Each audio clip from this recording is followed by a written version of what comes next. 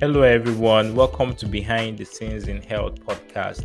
This podcast is a show where we are focused on finding out what happens behind the scenes in the healthcare industry. We focus on Nigeria, Africa, and the diaspora. A lot of persons do not have an idea of the sheer grit and determination that goes on with building in healthcare, starting from training in school to building healthcare businesses. My name is Ronald Kelechi, we popularly known as Dr. Ron. I am a medical doctor with a postgraduate degree in clinical anatomy. I'm currently pursuing another in health informatics. I'm interested in healthcare technologies, innovation, informatics, and health content creation. By the side, I run MRI Medic, a company focused on helping healthcare companies tell their brand stories. Join me on the show as I interview and have chats with experts across the healthcare space, including players in health technology, seasoned clinicians, finance experts, and healthcare professionals who have veered off the practice. It is my hope that with this podcast, we will shed light on some of these gray areas and hopefully inspire the next generation of healthcare professionals, one conversation at a time.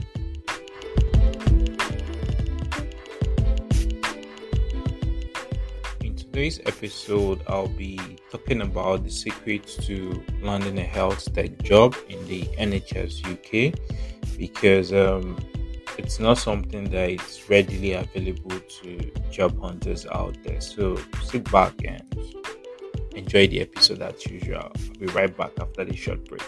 Do you know that there are secrets to landing health tech jobs in the NHS UK? Yes, there are. And I mean, there are no secrets that are readily shared with a lot of job hunters like you and I.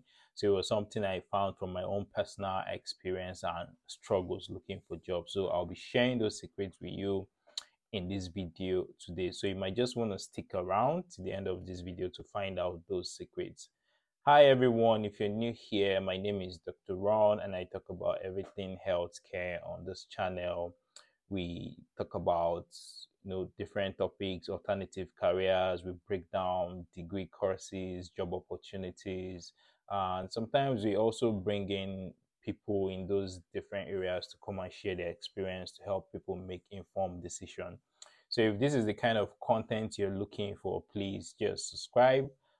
Can also share the channel with your friends and colleagues so that they'll benefit from the wealth of information that I share on this channel. Yes, back to the topic. So in my last video, I talked about the power of a good and very strong supporting statement. I mean, that's what lands you in front of the interviewer to, be able to defend yourself or whatever degrees or work experience you've gotten over the years. But again, that is not enough to land you a job. So the first secret to landing a job, especially in the NHS UK, is consistency. I mean, you've got to stay consistent because you don't put in 1-2 applications and you're gonna relax that you've applied for jobs. No, you have to stay consistent. Personally, from my own experience, I think I did up to 300 applications strictly on NHS alone. I mean, it was backbreaking, it was demanding, but I think it was worth it in the end because I mean, it's not something you it's something you get better at. I mean, you make mistakes along the line, you get all those rejection mails, they serve you breakfast, we are sorry, we can't proceed with your application, and all of that. You get depressed. I mean, you shake it off and continue. So you've got to stay consistent with your application. So every day, I mean, I tell people that looking for a job is like a job on its own. So you've got to stay consistent, you've got to stay dedicated. I mean, like every day, you can make it a point of duty to put in like 2 applications or 3 applications every day, so that sort of increases your chances of landing an interview and subsequently getting a job, right? So that's secret number 1, consistency. So the second secret or secret number 2 is writing recruiting managers. Now, for most of the jobs, if not all of the jobs listed on the NHS website, there is usually somebody's name that is there. Maybe the recruiting manager or hiring manager or whatever. So there is usually somebody they'll write his or her name there and say, for informal inquiry or informal chat about this role, please message or call so and so person. I mean, a lot of persons, ignore that part of the job advert, but it's very, very, very important. That's what I found out um, in my, journey of applying for jobs. So you need to chat those people up. You need to send them an email that, look, I found this so job position on your website or on NHS jobs or whatever platform you found the job. You found the job and it looks like what your skill sets fits properly, and you might be able to do the job, or in fact you'll be able to do the job, but you just want to have an informal chat with them to understand the job better and what they are looking for really.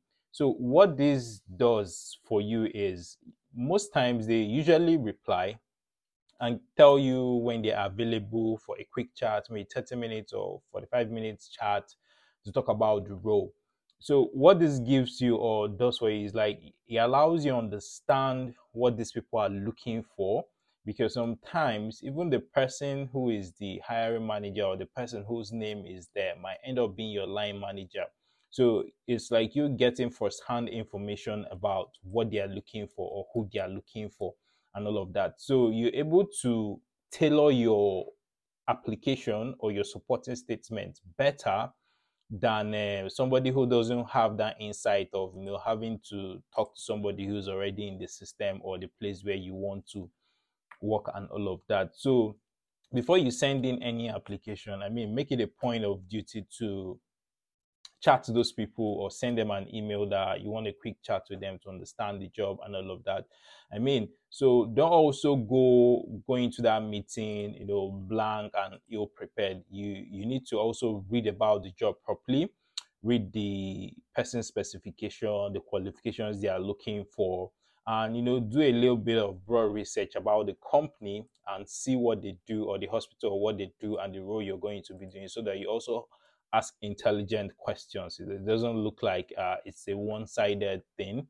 So you ask intelligent questions that will also, help you glean more information from them that also supports your application, right? So if you do this, then you improve your chances of landing an interview and ultimately even getting a job, because you now understand what you're looking for. Your questions are focused, or your answers to the interview questions will focused on some of those areas, because that's basically what they will be asking you. It's not going to change really. So you're at an advantage than somebody who didn't have that informal chat, right? So those are my top two tips or secrets for landing a job in the NHS UK. So you might also, add the third one I mentioned, the supporting statement. So when you add consistency, you add talking to the recruiting managers, and you now add a very solid supporting statement, then I think you're really, really, really good to go, right? So that's it for me today, and I hope it's been informative for you. So if you've not been consistent, I mean, you need to be consistent in your job applications. Write those managers, tell them you want to have a chat, and ultimately, I look forward to hearing your success stories in your job. So if you've also had cause to do several applications, you can tell us in the comment section what was your experience like, what was your journey like, what worked for you, and what didn't work for you. I mean, all our experiences are different really. So what works for me might not work for you. So I think it's good you can also share your experience, so that every other person who is watching this video or reading through the comment section can actually learn from your experience, right? So, yes, that's it. Until I come your way next episode, I still remain your host, Dr. Ron. Please don't forget to subscribe to the channel and share the channel with your friends and family. Bye for now.